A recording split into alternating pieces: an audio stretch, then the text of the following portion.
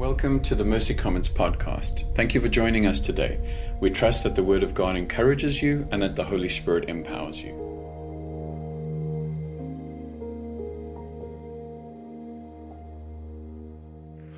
We believe at Mercy Commons that the steady diet of teaching comes through elders, but that there are other people in the context of our community that are gifted to teach. One of the things that we want to do is recognize gifting, and so this is why Alex is here, and she's going to be teaching this morning. All right. Good morning. All right, happy Palm Sunday. We are going to jump into our Jesus in the Gospel of Luke series, Tables and Sinners, and we're on Luke 19, 28 to 48. And this is Christ's triumphal entry into Jerusalem. Verse 28, and when he had said these things, he went on ahead, going up to Jerusalem. When he drew near to Bethphage and Bethany at the mount that is called Olivet, he sent two of the disciples, saying, go into the village in front of you, where on entering you will find a colt tied, on which no one has ever sat yet. Untie it and bring it here. If anyone asks you, why are you untying it, you shall say this, the Lord has need of it. So those who were sent went away and found it just as he had told them. And as they were untying the colt, its owners said to them, why are you untying the colt? And they said, the Lord has need of it. And they brought it to Jesus, and throwing their cloaks on the colt, they set Jesus on it. And as he rode along, they spread their cloaks on the road. And as he was drawing near, already on the way down the Mount of Olives, the whole multitude of his disciples began to rejoice and praise God with a loud voice for all the mighty works that they had seen, saying, blessed is the King who comes in the name of the Lord, peace in heaven and glory in the highest. And some of the Pharisees in the crowd said to him, teacher, rebuke your disciples. He answered, I tell you, if these were silent, the very stones would cry out. And when he drew near and saw the city, he wept over it, saying, would that you, even you, had known on this day the things that make for peace. But now they are hidden from your eyes, for the days will come upon you when your enemies will set up a barricade around you and surround you and hem you in on every side and tear you down to the ground, you and your children within you. And they will not leave one stone upon another in you, because you did not know the time of your visitation. And he entered the temple and began to drive out those who sold, saying to them, it is written, my house shall be a house of prayer, but you have made it a den of robbers. And he was teaching daily in the temple. The chief priests and the scribes and the principal men of the people were seeking to destroy him, but they did not find anything they could do, for all the people were hanging on his words. Lord, I just come before you today and ask that you would move within us, that we would hang on your words, that as we grapple with this text, Lord, and as we look forward to just a really important celebration in the life of our church and in Christianity as a whole, that we would just welcome you in to say what you want to say and to have your way in our lives. Amen. I do have a cough drop in my mouth and an extra one here, but we're going to get through this. So Palm Sunday, I always remember it as a time where when I was a kid and I'd be in children's church, it was like this big celebration and people would bring palm branches, and it was kind of cool and made no sense to me. But it was like, oh, cool, yeah, this is great. Palm trees are in church. That's weird. And then the Coreys brought a plant, and I was like, I'm good. I don't need that, but as an illustration, but thank you. But there's a couple things that are clear in this passage, and the first thing is that Christ is the long-awaited Prince of Peace. Peace as a word comes up in this passage a lot. When Christ was born, he was declared, right, the Prince of Peace. And so he enters into the town as the returning Prince of Peace. And an interesting thing is the triumphal entry. That's kind of like a narrative structure that the people in the culture are familiar with. It's a narrative structure that comes up often in literature that they would be familiar with. And it's the narrative of a victorious king entering into a city after he has cleared it of the enemy. He has conquered. An example of this is in 1 Maccabees. It says, on the 23rd day of the second month, in the 171st year, the Jews entered the city with praise and palm branches, with harps and cymbals and stringed instruments, with hymns and songs, because a great enemy had been crushed and removed from Israel. So as Christ is entering and there's palm branches, this is what they're thinking of. A great enemy has been crushed. But then they're looking at their world and they're like, we're still under Roman rule. So what's happening here? And they, in Mark, it says they cry out, Hosanna, save now, saying to this man as he enters the city, live up to that narrative that we're familiar with. Save us, drive out our enemy, free us from Roman rule. So this is very much the story of a long-awaited king, but we see a couple things with Christ here. And the most important is that we see that his peace, the peace he brings, is unlike anything we could ask for or imagine. And one of the ways it is unlike anything we could ask for or imagine is because it's disruptive. Unlike the conquering king that the people expected, Christ leads with absolute humility, disrupting their long-held expectations of what Messiah would look like.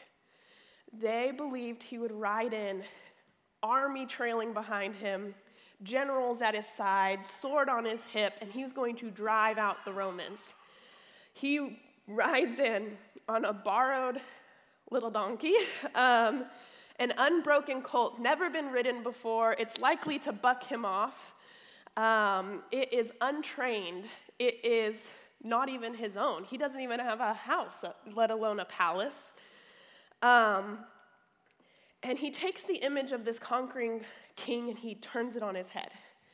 He isn't some unreachable, unknowable, gaudy ruler. He is the humble, accessible Messiah who offers peace to everyone. I was trying to think, so Pat and I were watching a soccer game yesterday, and somebody said, one of the announcers was like, yeah, this is in LA, we love our stars. Like, we love stars in LA. And it's not night stars, because we can't see them, but people, like people who we look up to, people we honor. We love them even more than night stars. And I was thinking, like, when I tell people, if I'm traveling, like, oh, I'm from California, they're like, oh, like LA? I'm like, sure, from LA. And they go, well, like, so you know celebrities, right? You've all heard that? And I'm like, yeah, of course I know celebrities. Well, one time Pat and I were in LA. We were in a very small theater. The number of people watching the musical we were watching was probably maybe this part of the room, like this half of the room. And I'm not a theater person, like a ton. You sit on both sides and the stage is in the middle. I don't know what that's called. And so we're watching this musical, and then during intermission, which for years I've called halftime, and Pat has corrected me over and over and over again. During intermission, we're just walking around in this tiny theater, and this woman walks up to the, snack, I want to call it a snack shack, but we were dressed up, and we were in a nice theater, so concession stand, the cocktail bar, that's even better. This woman walks up, and she's, super cool. She's dressed in this super cool outfit. She has this wild hair, and I turn to Pat, because I never forget a face, and I go, that's Cynthia Erivo. And if you are a theater person, she won the Tony Award for The Color Purple, and then she's appeared in a bunch of movies. She was Harriet Tubman in the movie Harriet, and she's been nominated for Oscars since then. And I'm like, I saw her performing through my TV. I saw her performing at the Tonys. And that was the moment I fell in love with theater. Not as much as Pat, but I was like, this is kind of cool. This is cool. And I was like, that's Cynthia Erivo, Pat. And he was like, yeah. And I was like, go talk to her. And he was like, no. And I was like, come on. One thing you'll know about me, I have no chill. I've walked in places and I'm like, Pat, I know the bartender from college. Don't worry, I'll play it cool. And I go up to her and I'm like, you're Hannah from college and you played lacrosse. And she was like, and who are you? But I was like, don't worry, I got this. So I go up to her and I go, you're Cynthia Erivo. And she goes, yes, I am. And I was like, you're the reason that I'm here tonight. I love theater because of you. Like, you stood on stage at the Tonys, you belted out your song, and it was incredible. And this is Patrick, and he loves theater, and he's trying to get me to love theater, but I love theater because of you, not him. So he's indebted to you, is like our whole conversation. And she goes, like, cool. But she's about to leave, intermission's about to end, and she's like, you know what? You didn't tell me your name. What's your name? And I was like, oh, that doesn't matter. And she goes, no, what's your name? Like, you told me his name, you know my name. And I had this moment, I was like, this Tony Award, Oscar-nominated actress just asked my name? And it blew me away. And we have, not that I'm comparing Cynthia Erivo to Jesus in any way, but one thing about stars is we expect them to be otherworldly. And Christ enters the city as a common man, humbled and riding on a borrowed donkey. And when he does that, he disrupts the people's narrative of what a king looks like. His peace is also disruptive because at a time when it would have been advantageous for him to lay low, he leads with absolute authority, disrupting a culture more concerned with religious systems than true discipleship. He enters the temple and he drives out. It's the same verbiage used when he drives out demons. He drives out the people selling doves for the sacrifice from the temple. He drives out those who are using their religious superiority to limit the access Gentiles had to the temple of God. These people, it wasn't necessarily bad, or definitely wasn't uncommon that they'd be selling doves. These doves were needed for the sacrifices. But what happened is they were selling them in the outer part of the temple that was reserved for the Gentiles. And by selling them there, they were limiting the Gentiles' access to being close with God. And a lot of people talk about how, like, Old Testament God and New Testament God are so different. Especially seekers will say, I can't reconcile the two. What we see here is Jesus exercising that Old Testament authority.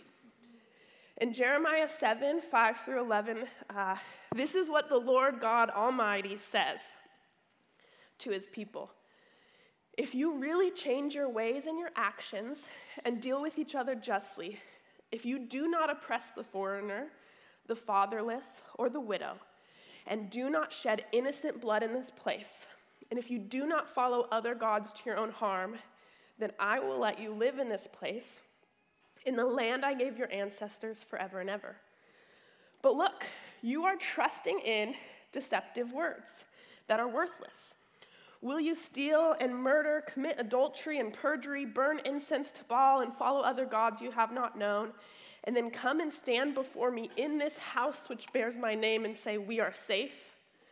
Safe to do all these detestable things? Has this house which bears my name become a den of robbers to you? But I've been watching, declares the Lord. And this is exactly why Christ weeps over the city. Because he's come into a city that is stuck in generational sin, where they turned from God, and he is exercising his absolute authority when he drives them out of the temple. You see, Christ is humble, right? But he's not safe.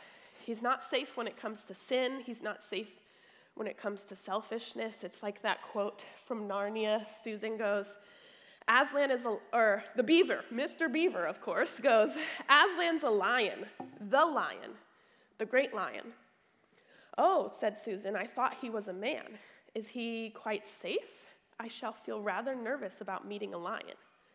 Safe, said Mr. Beaver. Who said anything about safe? Of course he isn't safe, but he's good.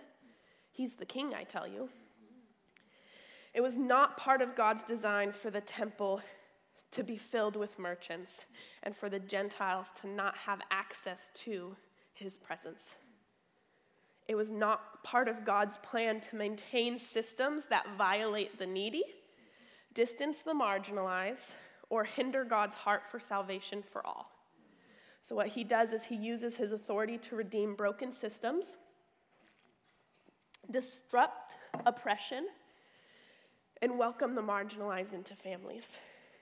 And it's through his authority that he will restore all things to his original design. The other thing we see about God's peace is that it's all-encompassing. It's disruptive, and it is all-encompassing. His kingship is all-encompassing because he's more interested in making peace than keeping peace. Joel B. Green, Nick let me borrow his Bible commentary. He has this great quote I want to read to you. Peace in Luke has no connection to harmony with the Roman Empire or with the temple leadership, nor does it refer to subjective or individualistic tranquility. Peace, rather, is shalom, peace and justice, the gift of God that embraces salvation for all in all of its social, material, and spiritual realities. So I have a picture I want to show you. Does anyone know what's going on in this picture? If you follow me on Instagram, you're like, I'm peddling Beanie Babies. I kind of am. I'm peddling Beanie Babies. You know, at one point they were a great investment. So this woman here is at a convention hall filled with people trying to find the best Beanie Babies, the most rare Beanie Babies. This woman here, I got her picture online. I typed in Beanie Baby craze, and this picture came up. This picture is of my mom. This is my mom, Sherry Williamson, right over here, selling Beanie Babies. So my mom and dad had a Beanie Baby store called Beanie Baby Boulevard in Palm Desert, and I spent my childhood going to toy conventions while my parents sold Beanie Babies. I had every single Beanie Baby. You guys want a Princess Diana purple bear? I have literally 51, okay? Literally. Actually, we counted up the Beanie Babies we have. Currently, I have over 1,200. And I know people are looking at Pat in complete sympathy, like, what? No, so for years, I was raised by the age of 10. My dad had passed away, and I was raised by my aunt and uncle. And what happened is all of my parents' stuff was taken to my aunt and uncle's house and put in the garage and put in the rafters. So for probably, how old am I? 30. For 20 years, the Beanie Babies were in the rafters of my aunt and uncle's house, just sitting there. And my aunt was like, I don't want these in my house anymore. I'm going to give them away. And my siblings are like, we'll do something with them. We'll figure it out. So my brother spent almost 7 years of his life in prison. He just got out over summer. My siblings and I, for the first time in 7 years, have spent time together to sort through Beanie Babies. Hours. We've spent hours sorting through Beanie Babies. I never imagined my siblings and we didn't grow up together. We had hardly been in the same room for 20 years. We've spent weekends sorting through Beanie Babies. And when you go into my grandma's garage, she's like our Beanie Baby base. I just thought of that. That's good. When you go into my grandma's garage, it is like complete chaos. We took these Beanie Babies down from my aunt's rafter, transferred them to my grandma's house, unloaded them, counted them, sorted them. It looks like complete chaos. But what has happened over the last few weekends is my brother, my sister, and I, who have not been in the same room for 7 years, have started talking about, like, once we get sorted, once we unload this stuff, what can we do with it? We're gonna give anything that we can't sell to children's hospitals. We're going to donate them to kids at the holidays. We're going to take any of the money that we earn, and we're going to go on this is what we've decided over these weekends.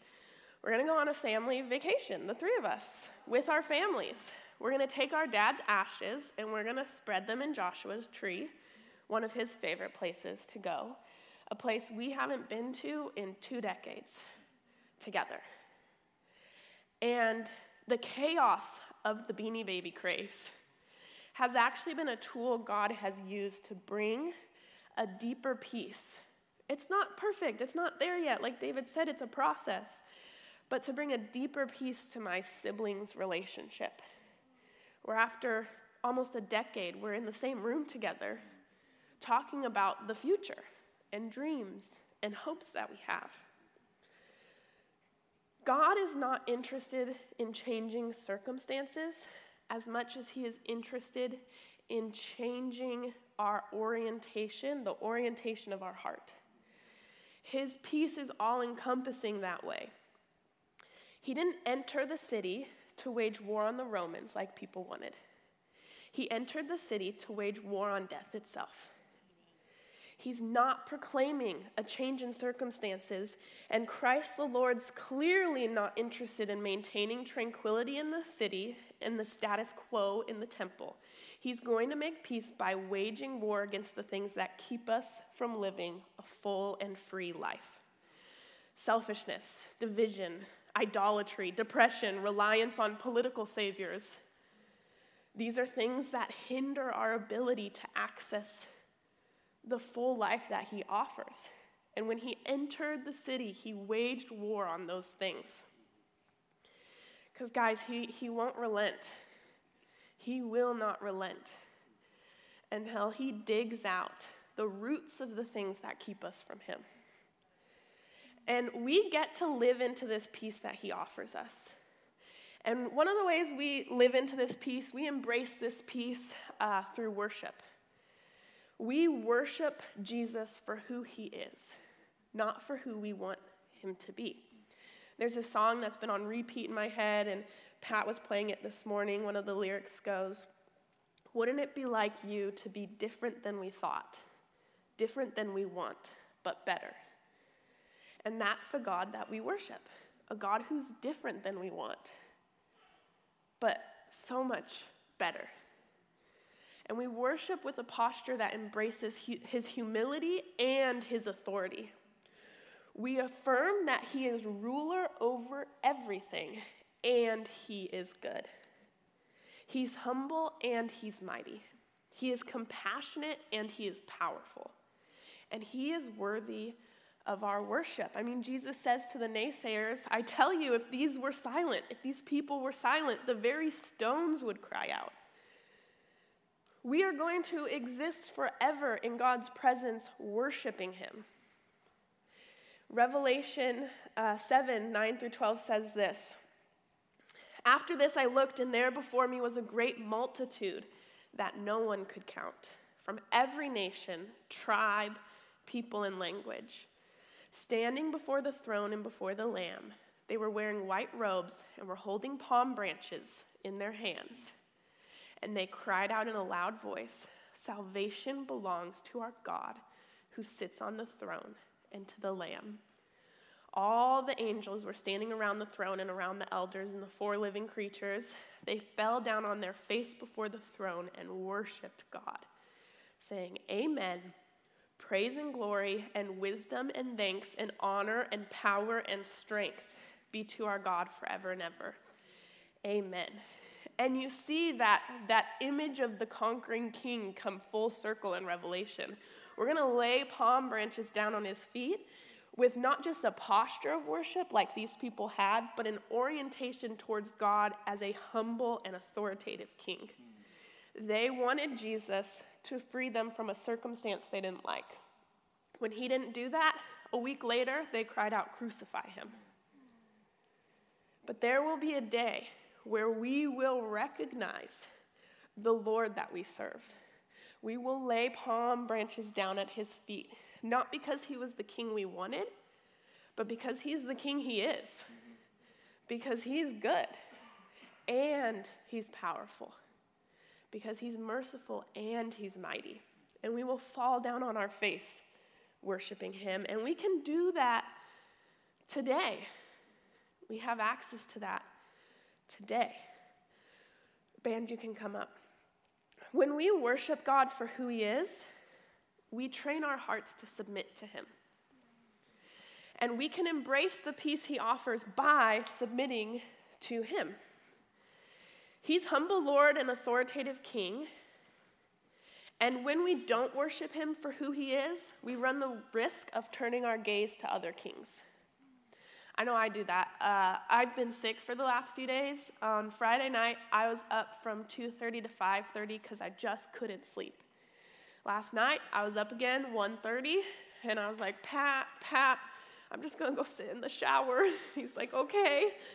And Pat has prayed for me, like, without ceasing. And last night, I wanted to tell him to just stop it, because I'm like, God's not going to heal me before tomorrow. He doesn't want to. And I found myself getting kind of mad at him. Like, mad, not at Pat. Well, kind of mad at Pat. I'm like, stop praying, okay? But mostly mad at God. And I had this moment where I was like, so what if he doesn't heal me tomorrow? So what if I stand up here feeling sick? Does that change his goodness? Does it change his authority? No. And I had this moment where I was like, okay, I'm going to worship God for who he is, not who I want him to be. He doesn't heal me, okay. He's still good. He's still powerful.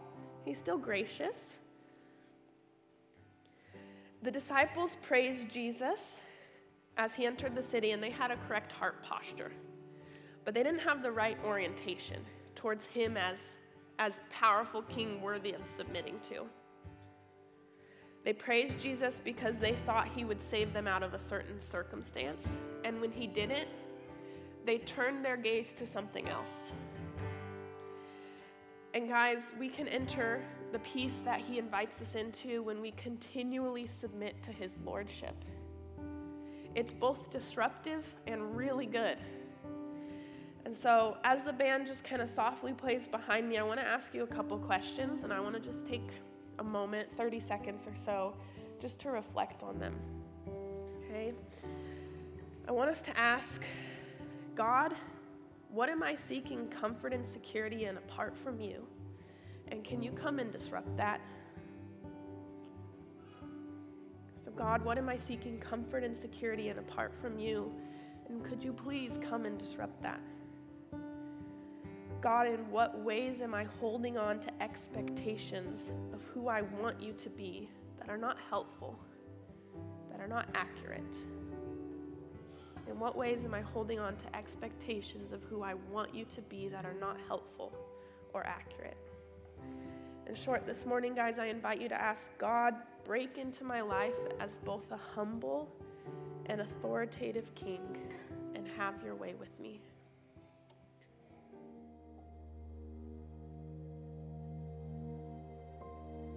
Thank you for listening to the Mercy Commons podcast. If you enjoyed today's content, please rate us and hit subscribe. And if you'd like to learn more about us, visit our website at mercycommons.church.